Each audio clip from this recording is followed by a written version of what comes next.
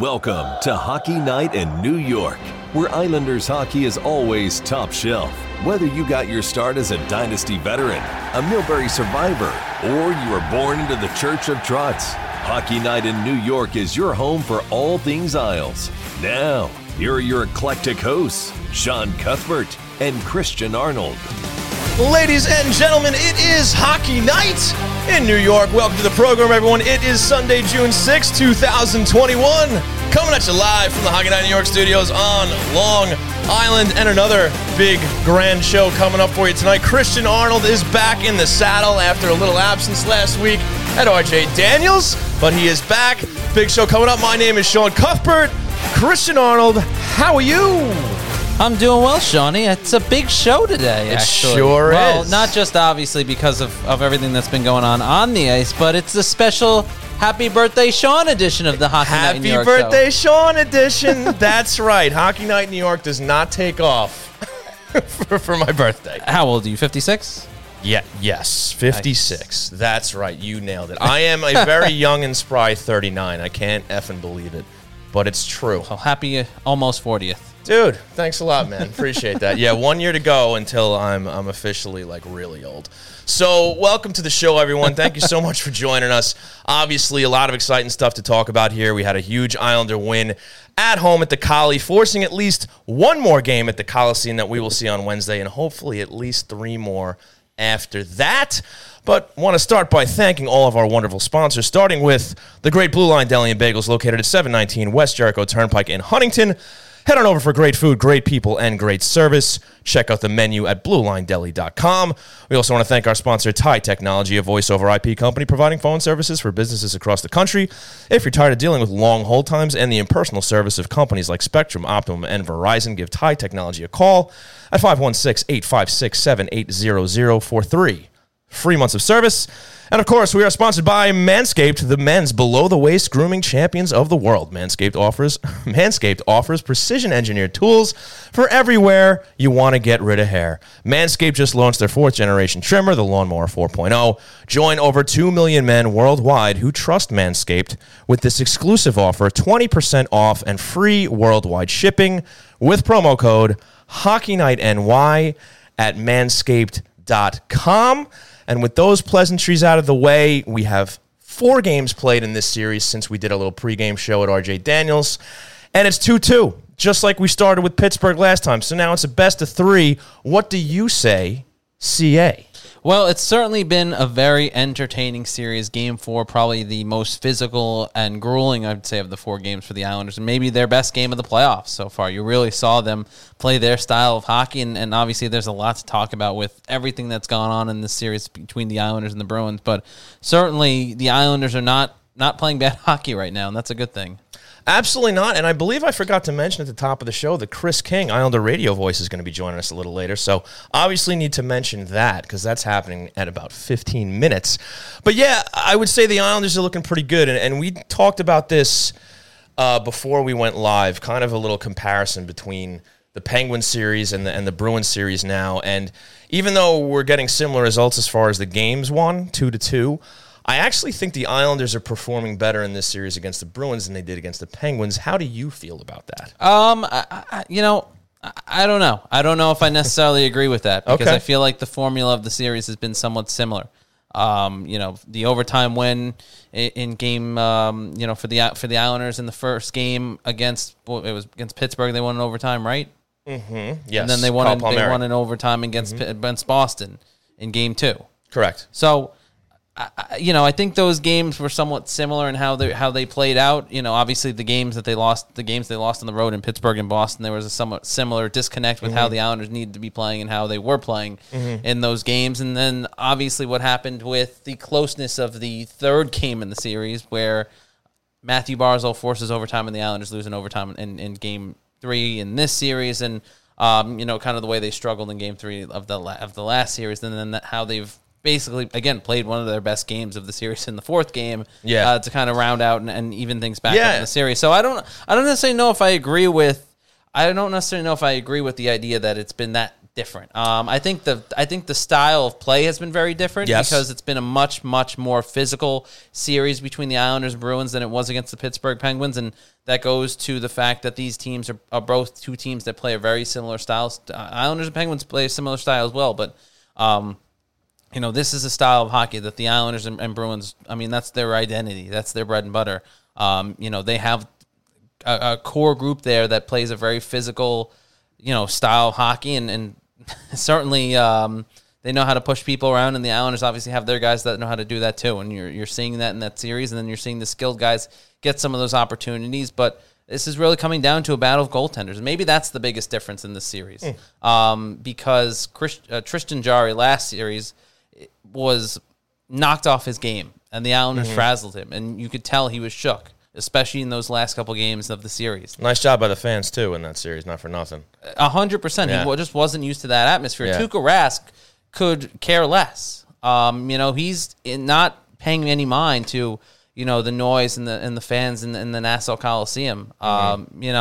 He's not going to get frazzled by people taunting him in the first period of a game or the second period. He's laser focused, and you've seen that night in and night out when he's been in the net, and that's been the biggest difference because the Islanders are having to get those goals that are a little more fluky if they're going to win games. That's just the difference. Tristan Jarry, you were putting the puck on net, and he was rattled, so they were getting by him. Tuukka Rask, he's not shakeable. Yeah, no, there's definitely some stark contrast between these two series, but I just thought that overall, I felt watching the Penguins series, it was more like the Islanders biding their time for opportunities where the Penguins carried the play a little bit more. I feel like it was more, tipped towards the Penn scale as far as just literally controlling the puck, where I feel like it's been more balanced here against the Bruins, and I feel like in that regard, the Islanders have performed better. I don't know if I'd agree with that either. I think there was long stretches in that first game, especially where the Islanders were being outplayed, and most of the play was in their own end. So I don't see that either. I think that the games where they haven't won, they've looked like the Islanders we saw in that first round series against the Pittsburgh Penguins, where they were chasing the play, they were getting hemmed in their own zone, they were not making smart passes, they were making these little mistakes that were going to cost them. And in this series, you're seeing a somewhat similar thing. And then when they're on their game, they're matching Boston's intensity. They're matching. They're matching their play. They're matching their skill, and they're matching their physicality. Yeah, and speaking of matching, I was watching Barry Trotz's recent press conferences, both after the last game and also today's press conference, and he was asked a lot about literally line matching and how he's been going for that Pajot matchup against Boston's first line at home, and he hasn't been able to do as much of that on the road with obviously Boston getting the last change. I mean, have you taken a look at that? I mean, what are you seeing out of Pajot's line and how well they've been doing against Bergeron? Well, they're matching up well, and it's funny. That was one of the things we talked about even before this series, before the first round series, was where does home ice come into play in here? And one of the biggest things to your credit was that you noted the line changes and the matchups, and that's really played a factor because on the Nassau Coliseum ice at home, the Islanders have been able to get the matchups that they've really wanted. And that Pajot line matchup against that perfection line has, worked well. No, I have to say, and not for nothing, but when I did the show with Tony at RJ's last week, I said Pajot is going to be the X factor for this series, and I think he's been a big part of it. And, they're going to have to continue to perform to keep shutting that line down, much like they did, over the last couple games. And also, just the face-off prowess that Bergeron has, and Pajot's been able to go toe-to-toe with him there, and it's been huge. Oh, 100%. And that is the interesting thing. Boston definitely has some guys that know how to take face-offs. And it's funny, you notice that when it's Bergeron, I believe it's Bergeron who's the one who's been stellar in the face-off circle when the Bruins are winning. But when the Islanders are able to keep him to about 30-something%, I think that was what it was when they won Game 2 in Boston or something like that, it was a noticeable difference of what that line was able to do. And I think that's kind of a direct correlation to the matchups that Barry Trotz is trying to get out there and to kind of go up against when they're out there on the ice. Yeah, and it just shows you how important that face-offs are. I mean, especially on special teams too. I mean, if you got the power play and you lose that opening draw, that's 20 seconds off your power play right there because it's going down the other end of the ice unless you get lucky. You know, so it's huge. You look like you were about to say No. You're all right. Yeah. So, I mean, look, I'm glad we disagree because we can have a discussion about it, but I do think that the Islanders are performing better here against the Boston Bruins. I definitely think that they could have won Game 3 at home when that went. In fact, when they tied that game, I thought for sure they were going to win that game. When they went into overtime, I said, this is their game to win. And you look at the goal that Boston ends up scoring on. I mean, just an awful goal to lose in the playoffs in overtime. I mean, nobody saw that coming. I was reading on The Athletic, I think it was Staple who said it was like a less than 1% chance that a goal like that even goes in. And obviously it was a heartbreaker, but I thought the Islanders played well enough to win in Game 3. Not to say that they deserve a 3-1 series lead right now. It's been that tight. It's been an even series. I think the Islanders have matched up pretty well against Boston this series. And maybe, you know, as I noticed that Joe McGrath once said, the Islanders have raised their game in the series. They look better. And one person in particular who's looked a lot better, Matt Barzal. Absolutely. Just to go back to that point for 1 minute, the hockey gods kind of got the Islanders back the next night in Game 4 when Pasternak hits the iron on what is a goal that you or I could have hit easily.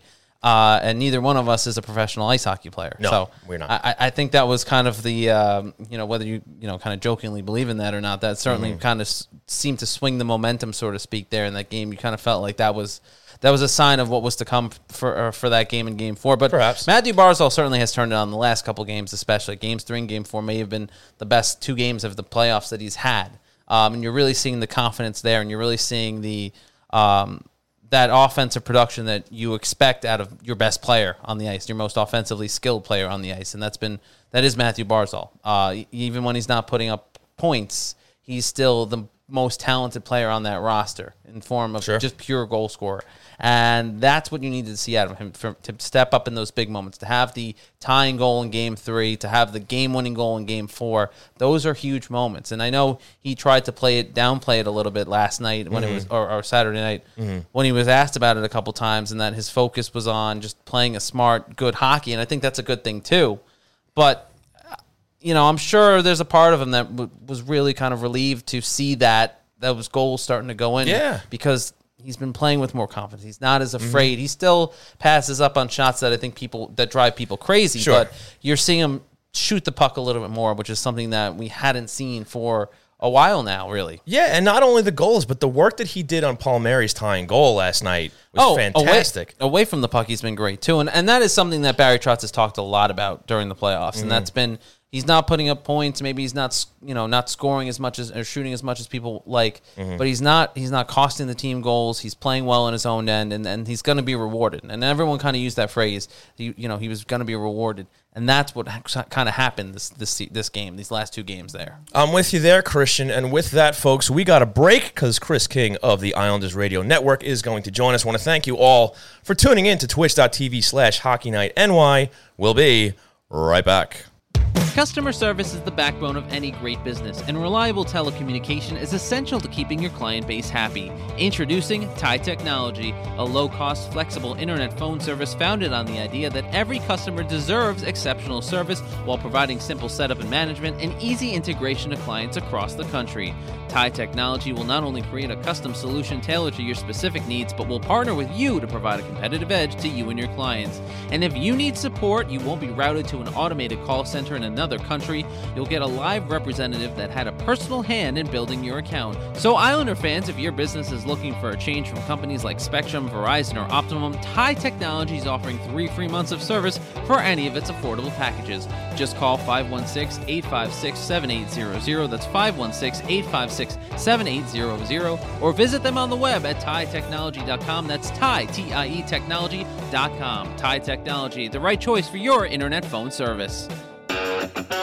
The only thing better than a great Long Island deli is a great Long Island deli run by die-hard Islander fans. Blue Line Deli and Bagels, located at 719 West Jericho Turnpike in Huntington, will make any Islander fan feel right at home with its familiar blue and orange theme and Isles decor. Blue Line Deli and Bagels proudly serves Bagel Boss bagels, along with breakfast favorites, hockey-themed heroes, quesadillas, salads, fresh-made smoothies, and much more. So stop on in for delicious food, a clean atmosphere, and a happy staff ready to greet you with friendly service no matter what team you support. Want to place an order for pickup? Call 631-944-3222 or visit BlueLineDeli.com to check out the menu and order online. Blue Line Deli and Bagels, where the great selections will have you saying, yes, yes, yes.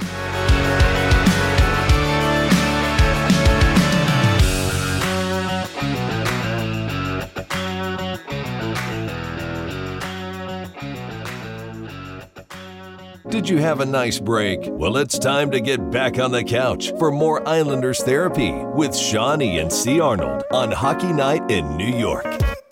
Welcome back to Hockey Night in New York. It's Christian Arnold alongside Sean Cuthbert. As always, a special happy birthday, Sean edition of the show, celebrating his 39th birthday, of course.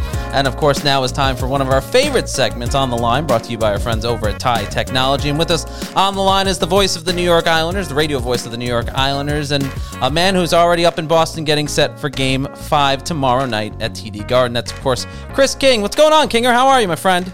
I'm great. How are you guys? And happy birthday, Sean. Thank you very much, Chris. Much appreciated. Yes, we're doing well down here. Obviously, a lot of excitement with the last couple games, and we were just talking about Matt Barzal, who's really turned it on in Games 3 and Game 4, and I want to start there since that's what we were just talking about before. What have you seen out of Barzy's performance this series overall and the last couple games where the confidence really seems to be sky high for him?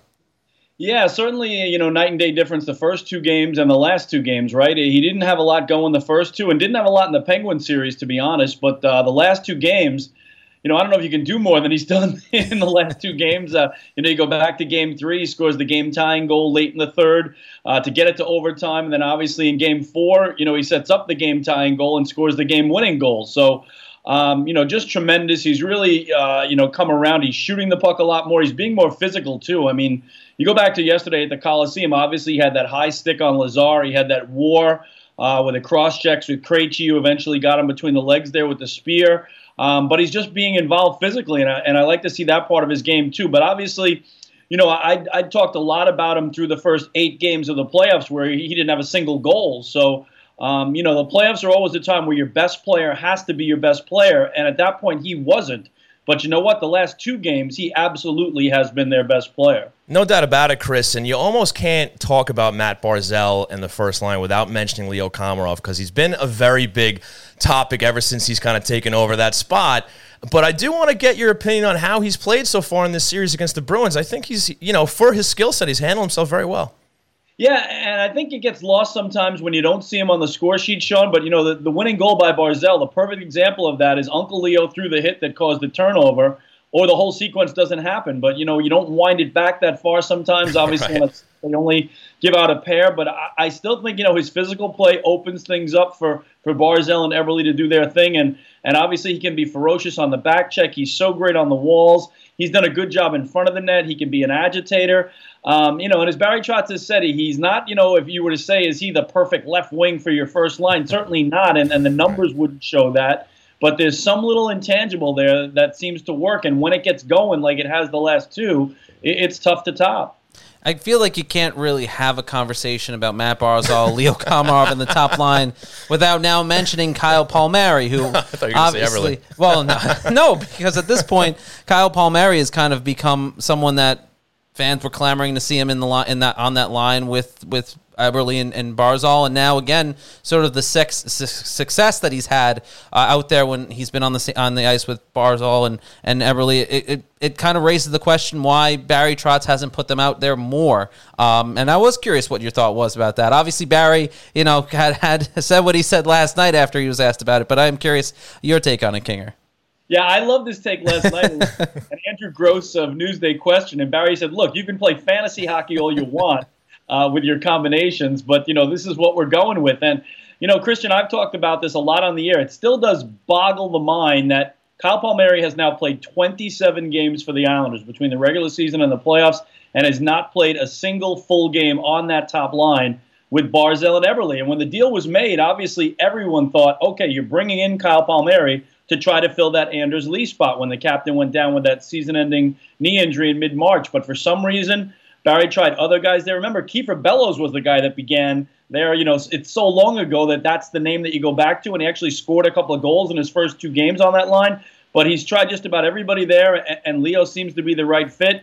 Coming off special teams, though, the last 2 games, right? It's Palmieri setting up Barzal. It's Barzal setting up Palmieri. It certainly looks good, so you may say, why don't you stay with it? But I think when Barry looks at the overall numbers too, especially now that you finally get Barzal going, it's taken 10 playoff games to get him to where he is. And oh, by the way, Kyle Palmieri has 5 goals. That leads the Islanders in the playoffs. And his center, J.G. Pageau, has 10 points, and that leads the Islanders too. So do you really want to mess with that? Especially also the fact that line, the Pageau line with Zajac on the other side, has been the best the last 2 games against the Bergeron line, which obviously was on fire to open the series, but has been very quiet the last 2 games. So I think because of what the Pageau line has done defensively with Palmieri playing on that line, and the fact that the Barzal line's now going, Barry's not going to change it, at least not anytime soon that I can see. Yeah, Chris, and I was going to say, isn't he kind of in a way filling Anders Lee's role, not physically on that line, but output-wise? I mean, this is why they brought him in, to put goals on the board, and he's doing that even in a quote-unquote third-line role. Yeah, that's a great point, right? He's your leading goal scorer, and you know what? Credit to Kyle Palmieri and credit to Barry Trotz for kind of seeing that this could happen. If you guys remember, when the regular season ended, there was that break before the playoffs started, and Kyle had only scored twice in the 17 games since he came over in the trade deadline, and so much more was expected of him. And Barry Trotz said, look, you guys have to understand that the playoffs are a clean slate. You wipe away anything you did in the regular season, and you can make a name for yourself in the postseason. And what has Palmieri done? 5 goals in 10 games. I mean, a goal every other game. He's been terrific. He's brought that grit that we saw all those years over in New Jersey and at the start of his career in Anaheim. And he's scoring huge goals, not just any goals, huge goals. Obviously, the overtime winner in Game 1 in Pittsburgh to get that series off on a right foot as well, at a 2-goal game in that one for him. So I think, the Kyle Palmieri that they dealt for is now the Kyle Palmieri that we're seeing game in and game out. This is Hockey Night in New York, and this is On the Line, brought to you, of course, by our friends over at Tide Technology. And Kinger, one of the other big storylines with this series now has become goaltending. Obviously, it was going to be a big storyline before the series started. Now it's really become the difference maker between Semyon Varlamov and Tuukka Rask. And what is it about Tuukka Rask that really makes him different than Tristan Jarry that the Islanders saw in the first round? It seems like there's a very noticeable difference. But in your mind, is there anything that's a little more subtle that people don't notice that make him such a difference than Jarry? I think just the calmness and the veteran presence, Christian. And again, the best way to describe that is look what the Coliseum crowd did to Tristan Jarry, right? Here's a kid who, coming into the Stanley Cup playoffs, I think he had 1 game of playoff experience last year in the bubble, the game they got eliminated in, and that was it for Pittsburgh.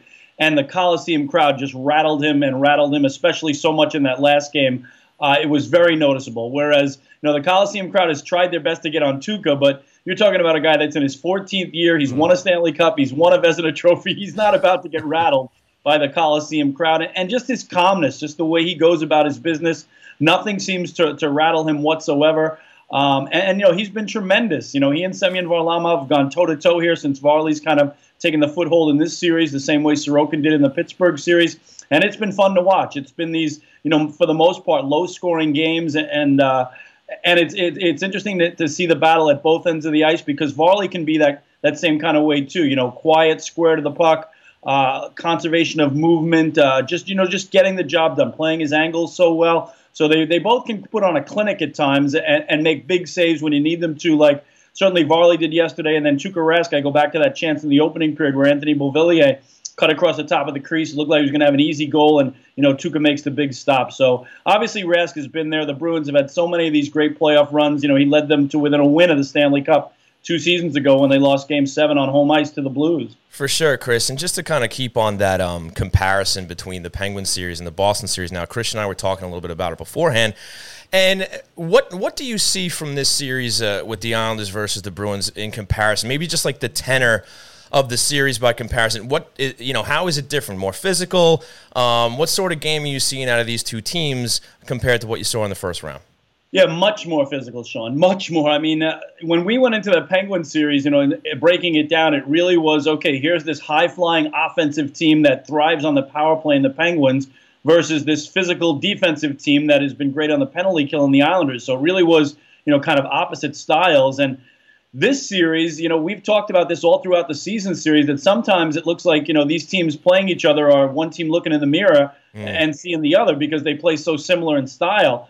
Obviously, the glaring difference, if you just break it down, from the top, is the Islanders do not have a perfection line like the Bruins do. So that's the one huge difference in that, the Bergeron, Pastrnak, Marchand line. Islanders don't have anything that can compete with that. But the Islanders, I think, have more depth in lines 2 through 4 than the Bruins do. The Islanders, I might have a little bit of an edge as well on defense overall. Goaltending is pretty much split down the middle. But, just a much more physical series. I mean, I think NBC gave the number yesterday, it was like 268 hits or something in the first game.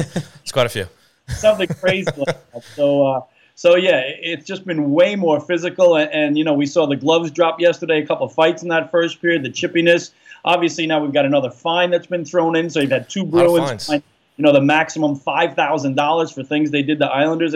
It's just been a war. It's been an absolute war. And the last 2 games, especially at the Coliseum, that's what playoff hockey is all about. In particular, yesterday, that was such an amazing, amazing environment. And, Barry Trotz said, look, if I wasn't coaching this game, I'd be glued to my couch watching it too. It's just that good. For sure, for sure. And Chris, I'm actually going to throw a viewer question at you. Joe_McGrath1 wants to know, if and when Wahlstrom is ready to go, does he have any chance of cracking the lineup with how well Zajac's been playing? Yeah, it's a great question. And, you can look at the things that Barry Trotz has said recently and kind of say I'm leaning towards no, even though he did say, how much they miss Wahlstrom's shot, which they do on that one power play unit. And even Barry talked about his size. But the one thing he said early on when asked, should a player lose his job due to injury, Barry said that depends on the player. And I thought he made a good point in saying that if it's a young player, he wouldn't have a problem with replacing him with a veteran player, whereas if it was a veteran player, you don't want to see a veteran player lose their job because they've earned that right. Now, again, Wahlstrom's had a terrific rookie season.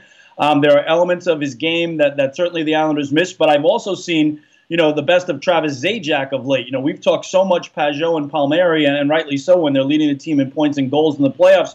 But I think, Travis Zajac has come around really nicely on that third line as a complement on the right side. And right now, I don't think you would take out Travis Zajac for Oliver Wahlstrom at this point in time. I know Barry said that he believed that Wally was going to be here in Boston with the team, but Barry already said he's leaning towards going with the same lineup for Game 5 tomorrow night. Kinger, I'm curious, obviously, with now Game 5, we're on the eve of Game 5 here, and the Islanders, the opportunity to take a 3-2 series lead going into tomorrow night. What do you think is going to be the biggest X factor for the Islanders to get a W in Boston tomorrow against the Bruins? It's just so tough to say, Christian. You look at how even this series has been. All 4 games have been tied in the third period at one point. I mean, it's just that's how close it's been, right? 2 of them decided in overtime, and even the 5-2 game for the Bruins in Game 1 was a 1-goal game with 4.5 minutes to go. The 4-1 game for the Islanders was a tie game in the third and a 1-goal game late before 2 empty netters, right? So you can look at the scores and think maybe 5-2, 4-1. It hasn't been that close. No, all 4 games have been tied in the third period before somebody found a way to win. So I think the biggest key for the Islanders, and Barry kind of touched on this today, he was asked about the fact of not having last change at TD Garden, because certainly Bruce Cassidy has, tried to, at those Coliseum games, get his top line away from the Pajot line. And in Boston, it seemed more like, the Brock Nelson line got a lot of the work against the perfection line, which thrived in those 2 games here in Massachusetts. So, can Barry get that change on the fly? Will he chase that change? Does he not want to get caught up in that? Because clearly the Pajot line has been better defensively against the perfection line than Nelson's line has been. For sure. And Chris, are there any unsung heroes perhaps in the Islanders lineup who maybe aren't getting as much fanfare as some of these guys like you're mentioning, whether it's Pajot, Palmieri, Brock Nelson, anybody who's just getting the job done maybe a little more quietly that's helped get these Islanders through these first 4 games of the second round?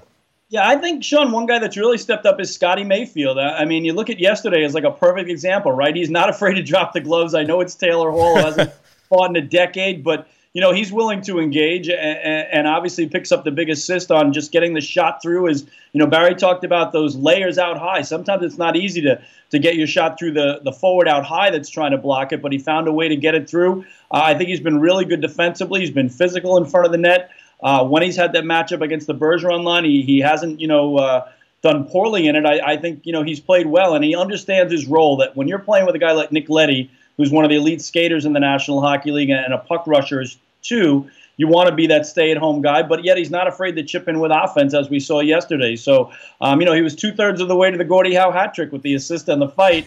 Just missed the goal yesterday, but I like Scott Mayfield's play, and I think quietly, he's gotten the job done. Talking with Chris King, the radio voice of the New York Islanders, here on the line, brought to you by our friends at Ty Technology. Kinger, we've been doing something a little different the last couple of weeks with all our guests that we've had on so far, and I hope you will indulge me with this. But we've been doing a random question at the end of every interview, and so prepare yourself. So Brian Compton got asked, because he's a notorious fan of Kiss, he got asked what his favorite Kiss song was. Molly Walker, who's a notorious fan of chicken fingers, got asked what her favorite press box meal was. Very important stuff. So for you, Kinger, I was curious because things are getting back to normal, and you're back in the booth now, and you're back on the road after calling games for so long. I was curious. The random question for you is what is the biggest thing that you didn't think you'd miss as much as you did being away from the booth, whether it was on the road or at home at the Nassau Coliseum, that you kind of took for granted pre-pandemic and then really realized how much you missed it post-pandemic? Yeah, I don't know if I would say I didn't realize, maybe didn't realize to the extent, I would say, Christian, is just the energy in the building. I mean, we all know what the Coliseum is, but I think it's just because of the drastic extremes of the bubble playoffs of a year ago. You have to realize, again, the Islanders played 22 playoff games, the most in franchise history in a single year. And I did every one of those from the WRHU studios at Hofstra University, where I'm watching on 2 television screens. Mm-hmm. So you're sitting in a quiet studio, Greg and I are. We have 2 TV screens. We try to do our best to convey the excitement. And, boy, there were some exciting wins in there. But the atmosphere for these 4 games, and not just the Coliseum. Obviously, everybody knows what the Coliseum has been and will continue to be in this series. But I have to tell you, TD Garden, the first 2 games, you got to remember, they were at 4,000 prior to this series. They were at 25% prior to this series. That first game in that building, 17,400, nearly full, only 450 propped off seats. It was incredibly loud. And again, I had to almost yell to hear myself over the crowd. Same thing they brought in game 2. And then the Coliseum goes from 9,000 in that clincher over the Penguins. You didn't think it could possibly be any louder. And it's 12,000 the last 2. And it finds another level. So, I mean, I knew I had missed it, but I don't think I did, Christian, to the extent that I did when you're in that, you're inside that building again, and you feel the energy and you feel the emotion, and you can't even hear yourself at times. I'm almost yelling to hear myself over the crowd. It brings a certain energy to my play-by-play that, certainly wasn't there sitting in an empty studio as much as I wanted it to be. So, I cannot wait for the next 2 games again, just knowing what TD Garden's going to be like tomorrow, and the fact that we now know Wednesday night there will be another one at the Coliseum. And if the series continues like this, do we have a Game 7? It almost looks like oh, God. I don't think my heart's going to be able to take that. Right?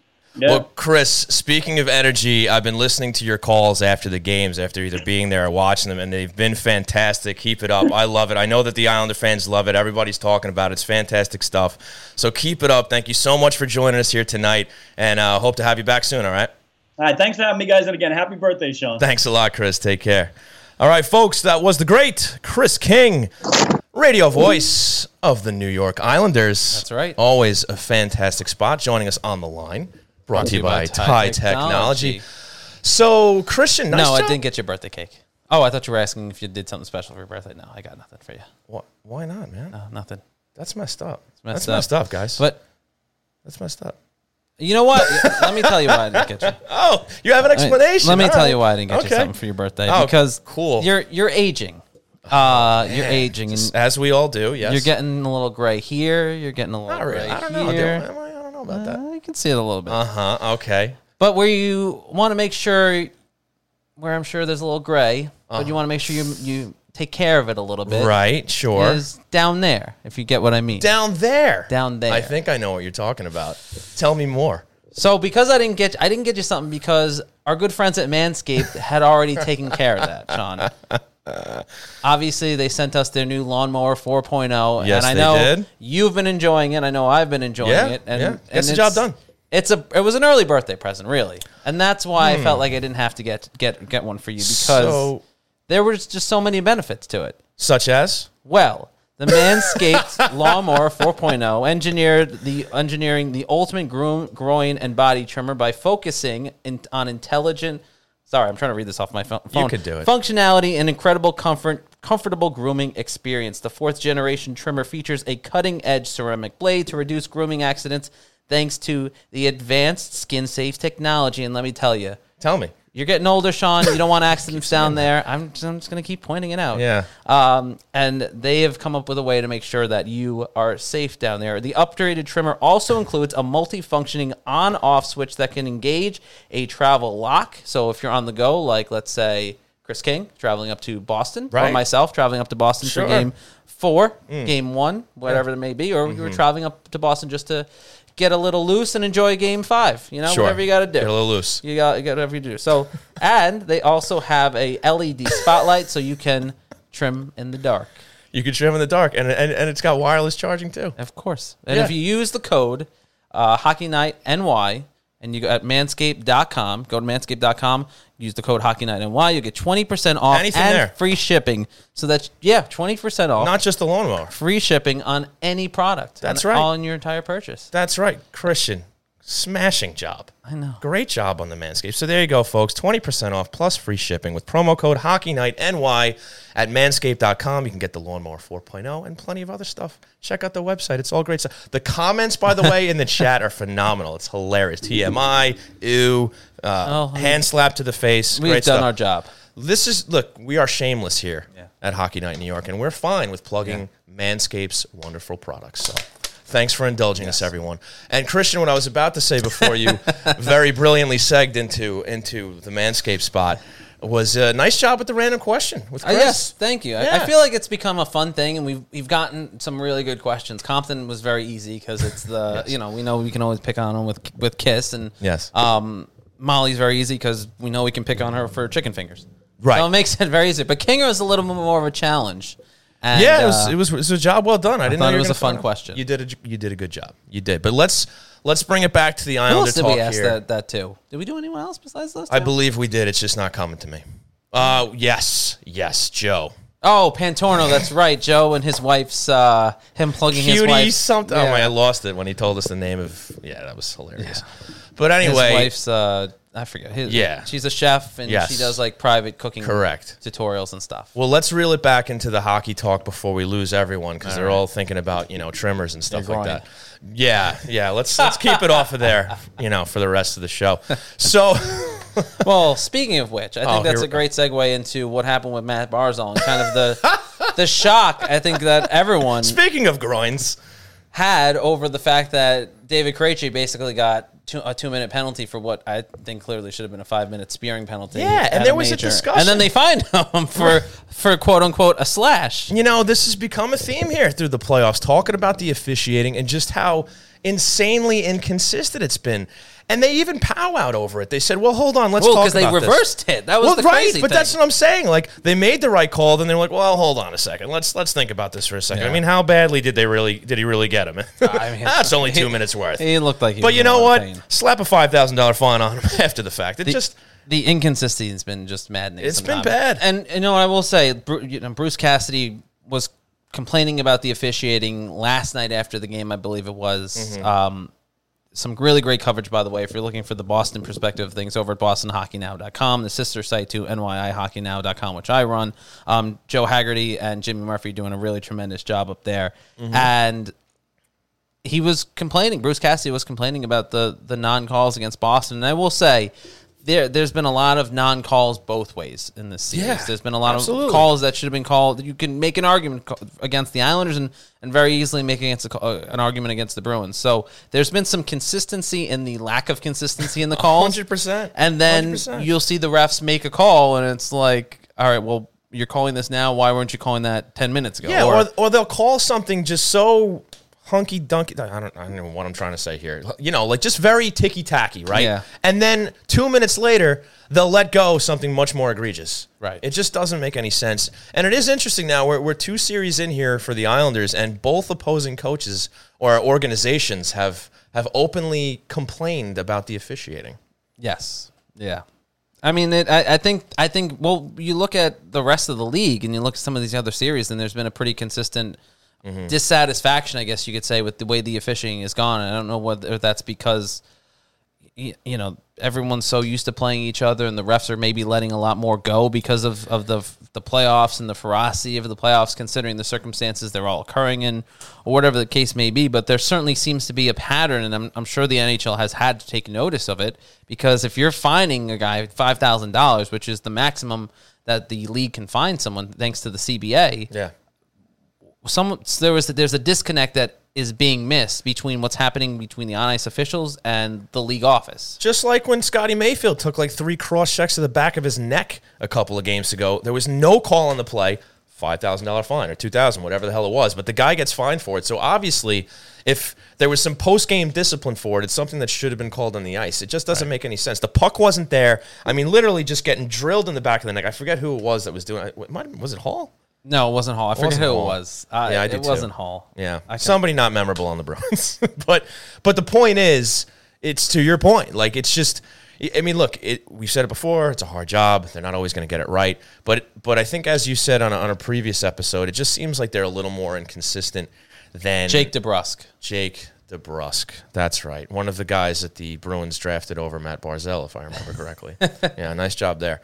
But yeah, it's just frustrating to watch, especially when you're a fan and you're invested, I mean, it's just tough to watch, and I'm sure even, just you covering the game, because, you want to see the game called as evenly and consistent as possible so that the outcome is proper. Well, you just want to have an idea of what's going on, so when you say like, this should be this X, Y, and Z, it's X, Y, and Z, and you don't look like a fool. Yeah. But I mean, the lack of consistency with the officiating has been a somewhat consistent issue with the NHL this playoffs, and specifically talking about the Islanders and whoever they're playing. Yeah, well, the Islanders, interestingly enough, haven't had much to say about it. Not to say that they probably don't have their gripes, but I feel like they haven't been open about it as much as say, Pittsburgh and Boston is. And it's part of it's just gamesmanship, too. I'll never forget if Islander fans look back to 2002 when Mike Milbury put on a whole show going on about Brian McCabe with this can opener move.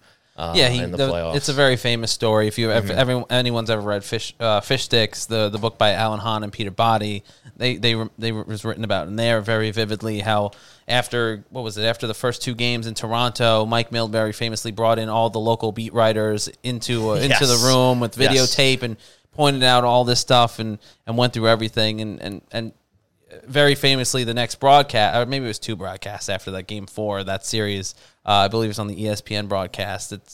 The announcers were pointing out how it was showmanship, because it's not as though by the time the officials land in Long Island or land on Long Island to do that game, they're not picking up Newsday or the Post at that point or the Daily News and reading all this. They're going to the rink and they're not reading this stuff. It's not getting back to them, especially in an age where there was no social media, there was no Twitter or Facebook or ways that they would see it almost instantaneously. So, but to your point, it is gamesmanship. Obviously not to that level, but there is something to be said for if you're down or if a team is getting a bit of momentum from the way a physical way that the game is being called. You're trying to play a little bit of a game, play a little bit of a mind game. No doubt about it. And speaking of Joe _McGrath1 knocking it out of the park again here, having a great night tonight in the comments.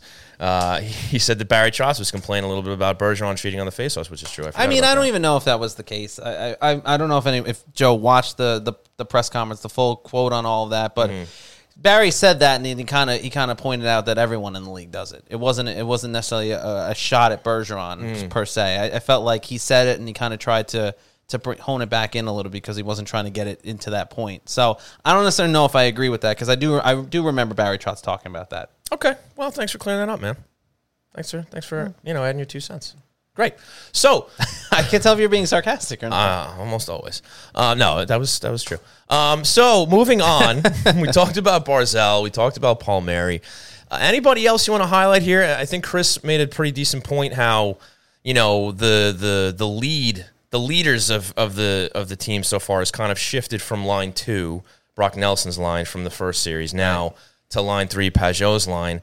And it says something about the depth that Chris also pointed out on this team, is that even when maybe one team isn't pulling its weight, as we noted very much so the first line previously, where they have these guys deep into the middle 6, even the bottom 6, that can start pulling on the rope and make things happen for this team. Yeah, I think I also like that Kinger pointed out Scott Mayfield's play. My sort of disclaimer anytime we talk about defenders is that they never get the credit they deserve when they're doing everything they should be. It's only when they're doing something really incredible or they're making a mistake that causes something bad to happen. So Scott Mayfield has been very strong this series as well. I think really strong this playoffs. He's the plus-minus leader for the Islanders. He's playing smart hockey. He's doing exactly what the Islanders need because obviously they have an Adam Pelech. They have a Ryan Pulock, who those guys are your number one defenders, and they're matching up against the best of the best. But you need to know that you have the Scott Mayfields, the Nick Lettys, the Andy Greens, and the Noah Dobsons back there as your second and third pairing to go out there and step up when you need them to as well, and that's what they're doing. Yeah, and speaking of defensive pairings... I'm sorry, Sean, but especially for Scott Mayfield, who has been sort of the punching bag for a longer part of the season, whether it's been fair or not. Right, and I believe it was in today's press conference that Barry Trotz had. He was asked about... Yeah, I asked him. Pelech and Pulock. Oh, sorry. Yeah, no, you can't Mayfield. take credit for that one. No, you did get the Mayfield question in there. That's where I thought you were going with that. No, I was going to completely ignore the fact that you were involved, actually, and move on to Pelech and Pulock.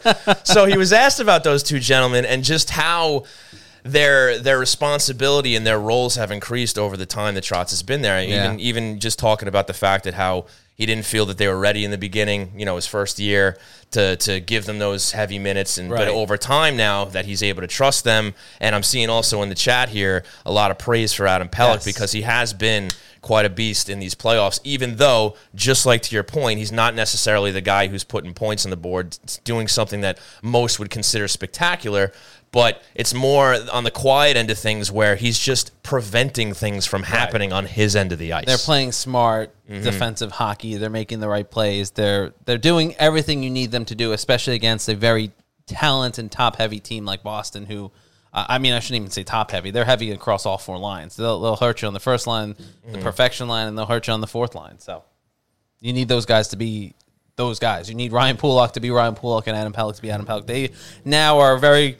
I don't want to say they're very quickly, but people are noticing how good they are and how they're one of the more underrated pairings in the NHL. For sure. And would you say that, with all the praise we're kind of throwing on Scott Mayfield right now, would you say he's carrying that pairing right now with Nick Leddy? Because Nick's had his struggles a little bit here in the playoffs. Yeah, well, I think that's a fair point.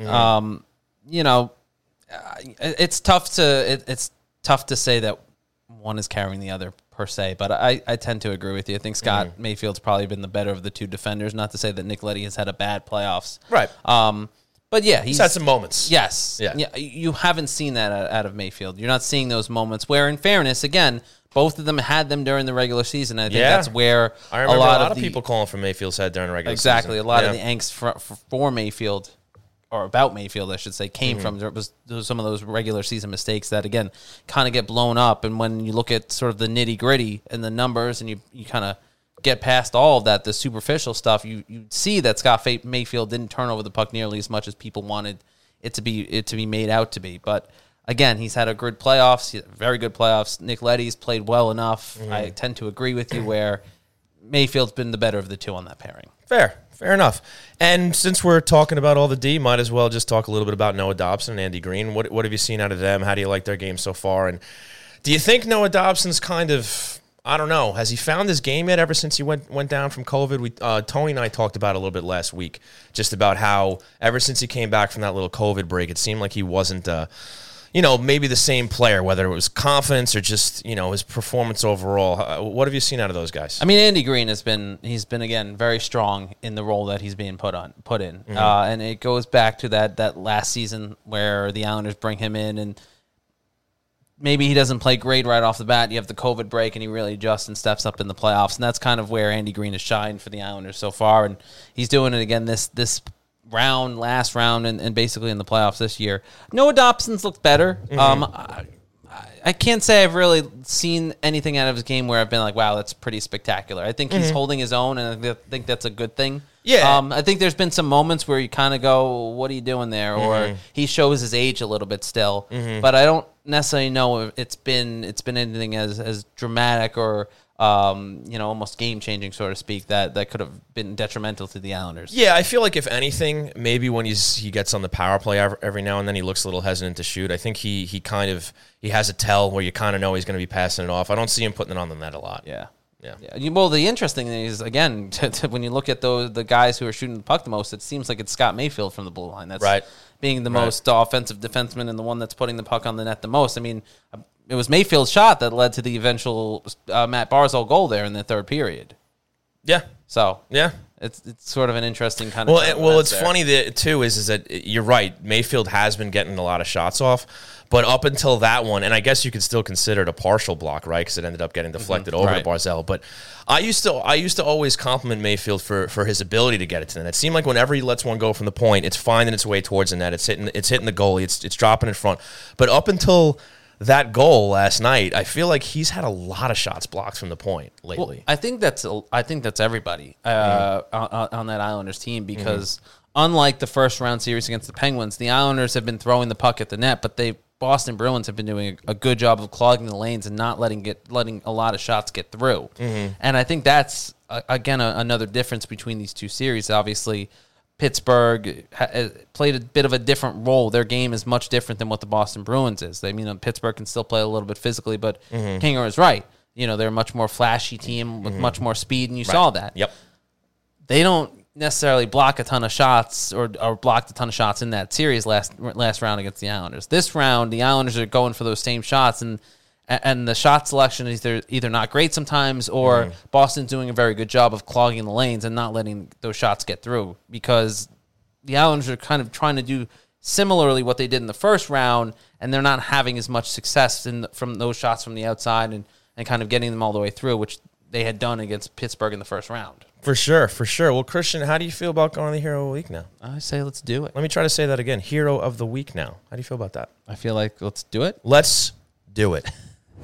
Ladies and gentlemen, when you see this screen or hear this song, that means it's time for the Hero of the Week, brought to you by the Blue Line Deli and Bagels Half Price Hero, which this week is the BCompQ. Our pal Brian Compton over at NHL.com, honored by the BCompQ. It comes with boneless ribs, barbecue sauce, pickles, and onions on a Hero. Get it for half price all week, starting tomorrow, Monday through Sunday, where we'll announce a brand new half-off Hero. Stop in and mention Hockey Night in New York for half off the BCompQ. So, Christian, with that said, who's your Hero of the Week?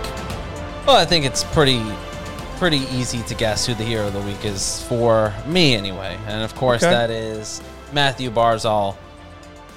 Hero from Game 4, got the Islanders to overtime in Game 3, and I realize we have to hit the button now, so hit the button now, and there you go. There's Matthew Barzal. Yeah. I think there's no question he's the Hero of the Week. The fact that he's turned on his game, he's playing with a lot of confidence, he's playing really well on both ends of the ice, and he's shooting more than he had been before. He's generating scoring chances, and he's a presence every time he's on the ice, and I think that's a huge thing for the Islanders, especially if they hope to move on back to the conference finals or whatever you want to call the third round at this point. Are they calling it the conference finals? It's the Final Four, I think, now, right?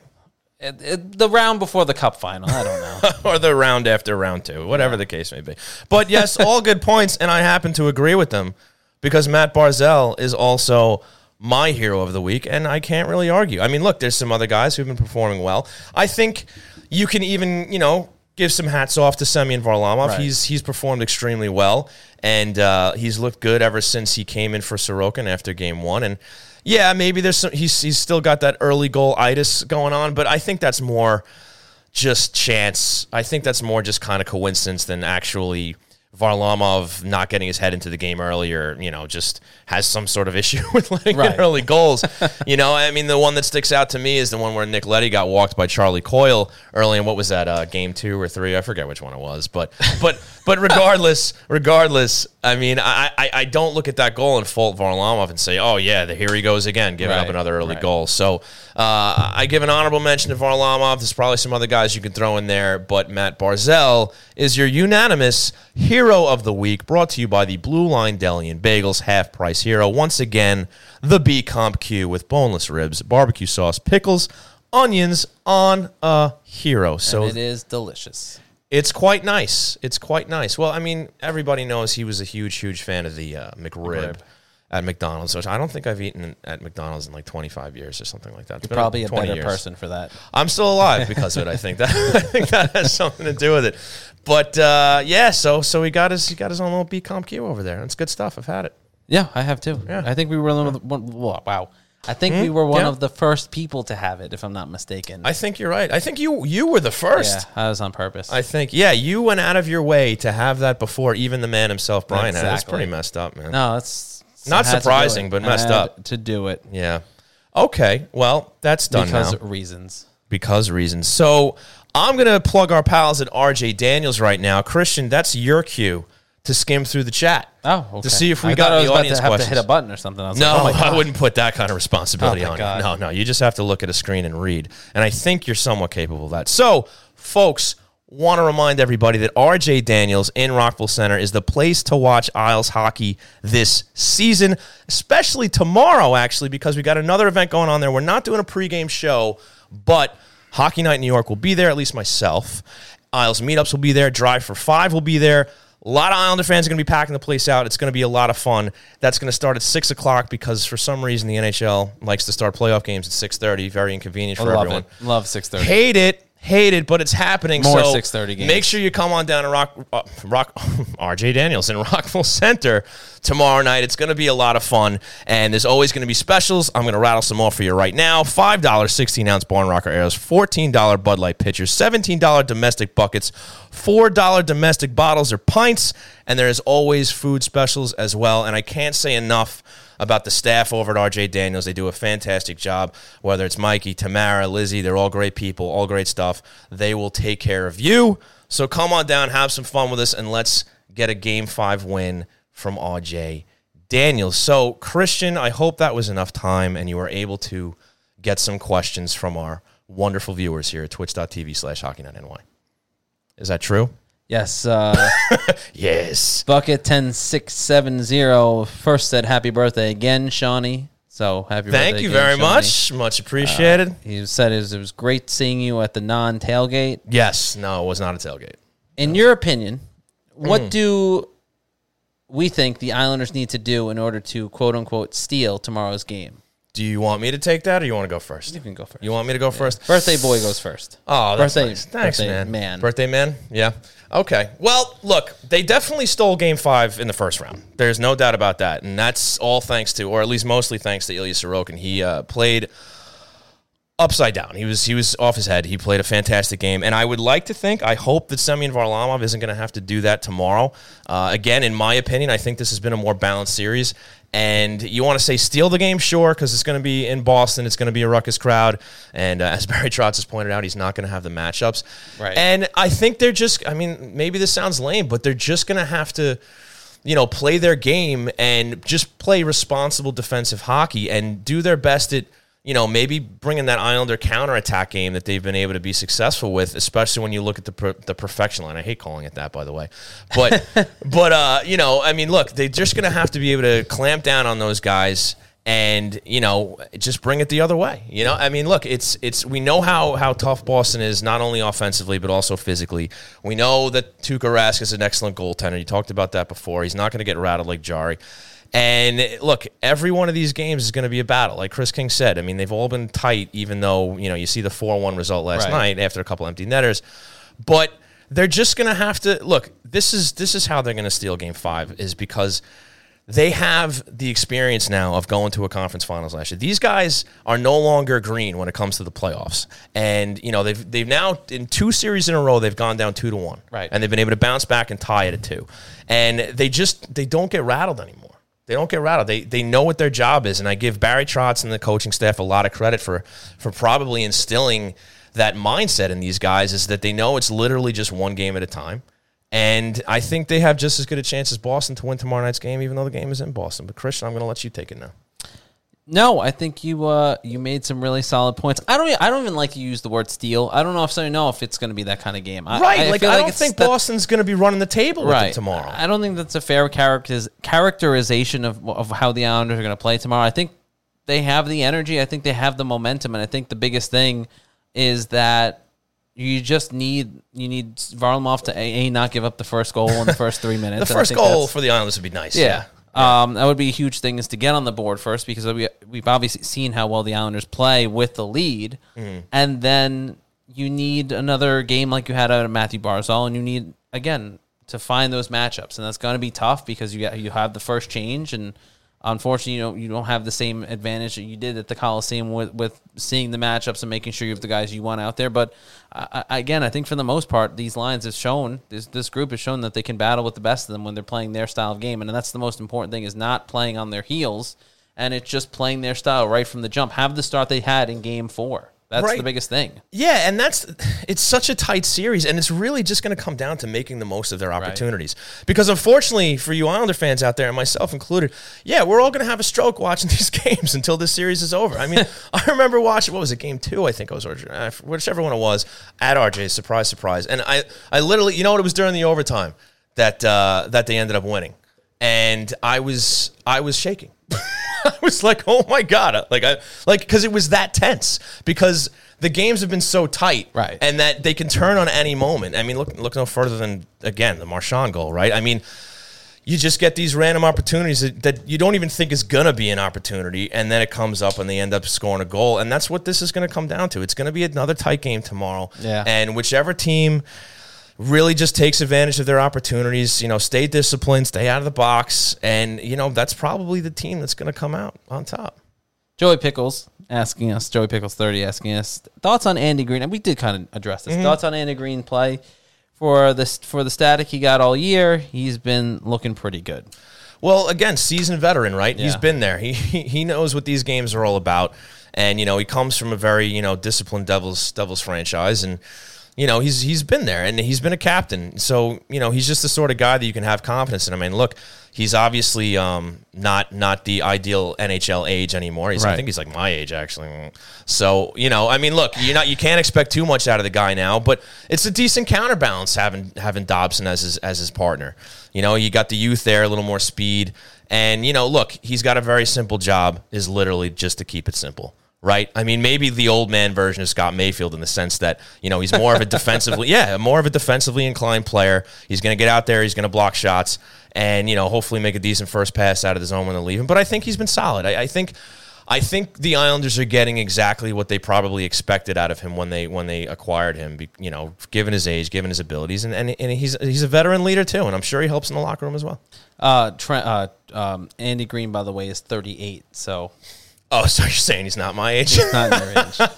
Yeah, he's probably like two months younger than me or something like that. Actually, lucky him. You don't have to look it up. We don't have to waste time on that. No, it's his birthday is October 30th. Okay, so yeah, a couple months. Joe McGrath, 2 questions actually. All right. Question 1: any idea where Charlie McAvoy is from? Long Beach. Yes. Yeah.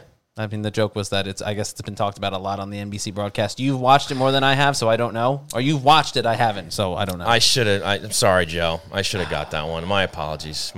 Yeah, everybody likes pointing that out. Yeah, a little more than pointing out that Palmieri's from Smithtown, which is a little disappointing. Why don't you talk about that guy? Yeah. Well, I mean, Charlie McAvoy grew up in Long Island, played in Long Beach Arena. Yeah. I mean, they got the flag flying over the store or whatever it is. His family's plumbing company. Right. Boston Bruins flag. Yeah. So I mean, but it's a story. Actually, Joe Pantorno had a similar comment, like sarcastically about, and I set him straight as well. And I said for a national broadcast, which is going to go to more than just the diehard fans of the Bruins and the Islanders, it's an interesting storyline. And if we're being honest, I'm sure there's a decent segment of the Boston Bruins population, or fan base, I should say, that did not know that he was from Long Beach. Right. So, well, there you have it. And then the connection to obviously to Long Island and Nassau Coliseum, and him being a Ranger fan and all this. So it's a good story. I kind of roll my eyes sometimes when people get annoyed by that. Yeah. Joe McGrath also asking if this goes to Game 7, which team feels more pressure? I would say the Boston Bruins. 100%. Really? Yes, I think they feel more pressure because they've been expected to win this series.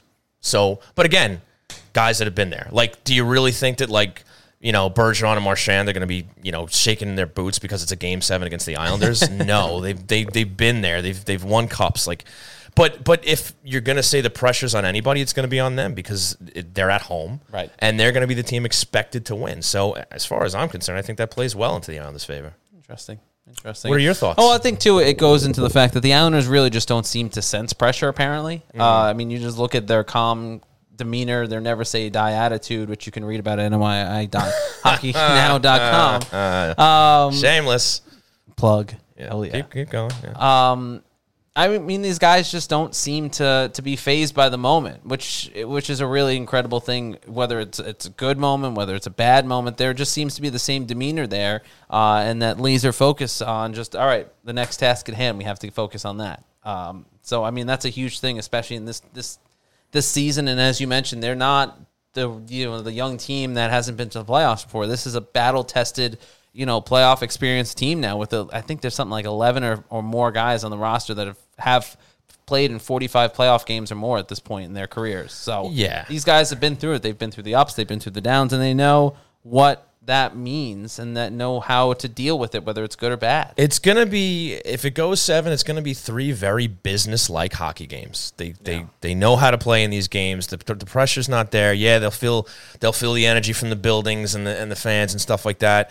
But they know what they have to do. Maybe each team has a couple young guys here and there, but for the most part, it's just going to be business. And yeah, again, if you want to put pressure on somebody, I would say it's probably Boston, just because everybody picked them to win the series, as you do. That's right.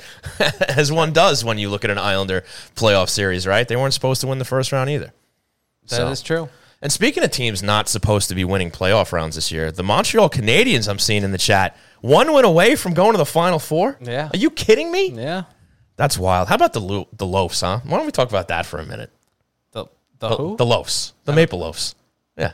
The Toronto team. I think...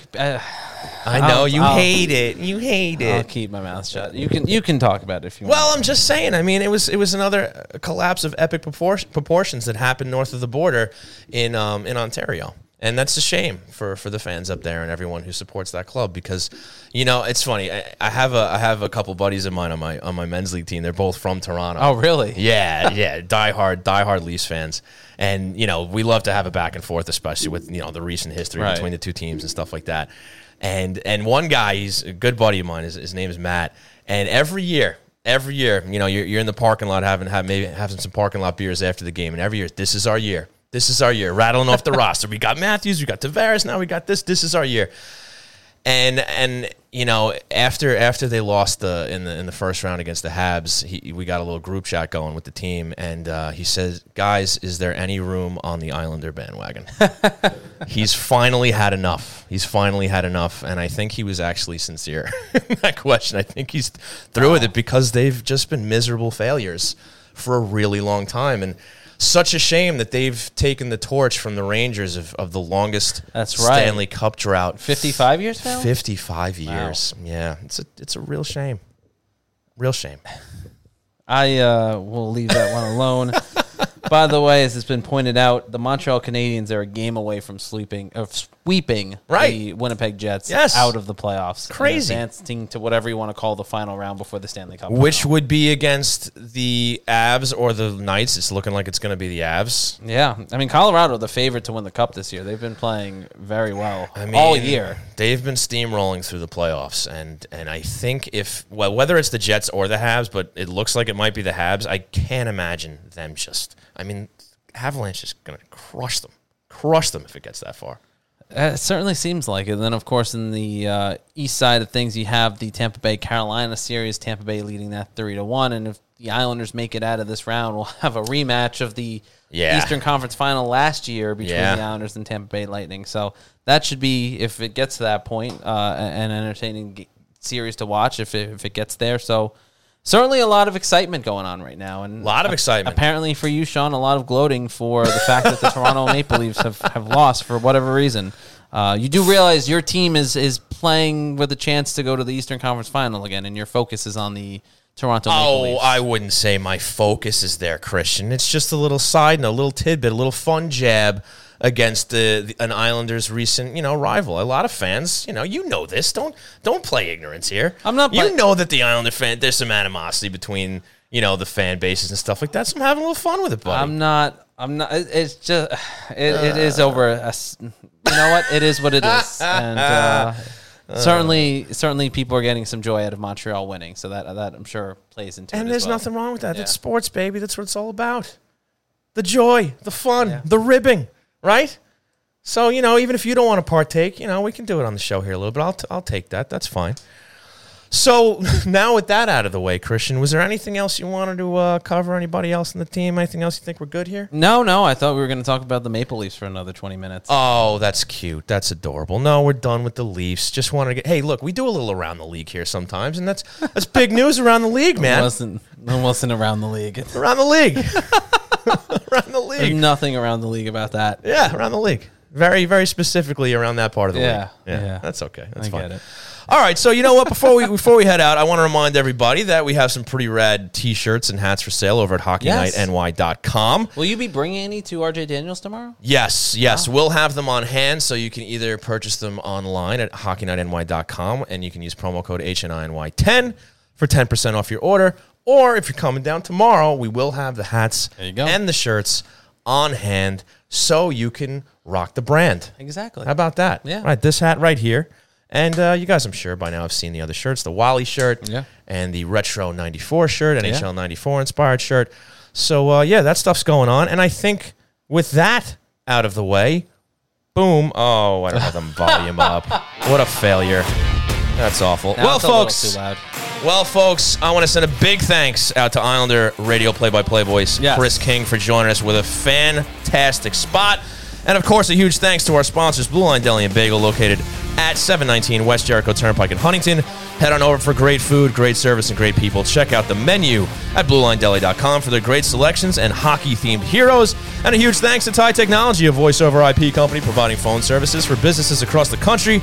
Check them out at TyTechnology.com for all your telecom needs, or give them a call at 516-856-7800 and get 3 free months of service. And a huge thanks to Manscaped. Remember, you can get 20% off plus free shipping with promo code HockeyNightNY at Manscaped.com. That is 20% off with free shipping at Manscaped.com. Yes. Promo code HockeyNightNY. Unlock your confidence and always use the right tools for the job with Manscaped. And of course, a big thanks for you for joining us here at twitch.tv/HockeyNightNY, and of course on your favorite podcast platforms. Christian, great to have you back in the saddle thank here. you. Yeah. Tony, it was nice to have Tony last week. It's great to have you back this week.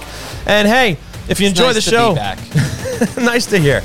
Rate, review, and subscribe at your favorite podcast providers. Tell your friends, spread the word. Follow Christian on Twitter at C_Arnold01. Follow myself at Shawnee Hockey. Follow the show at Hockey Night NY on Twitter, Facebook, and Instagram. And please join us tomorrow at RJ Daniels in Rockville Center on Sunrise Highway. Going to be a great time. And, of course, we will be back next week to talk about what else happens in this tight Isles Bruins series. So, for Christian Arnold, my name is Sean Cuthbert. Thank you so much. What is your name? I think I said Sean Cuthbert. Sean Cuthbert. And thanks for the happy birthday wishes, guys. Really Sean appreciate Cuthbert. it. It's Sean Cuthbert. Sean Happy Cuthbert. birthday. Thank you, guys. Happy birthday. Have yourselves a great night. Yep. We will see you next week. Bye.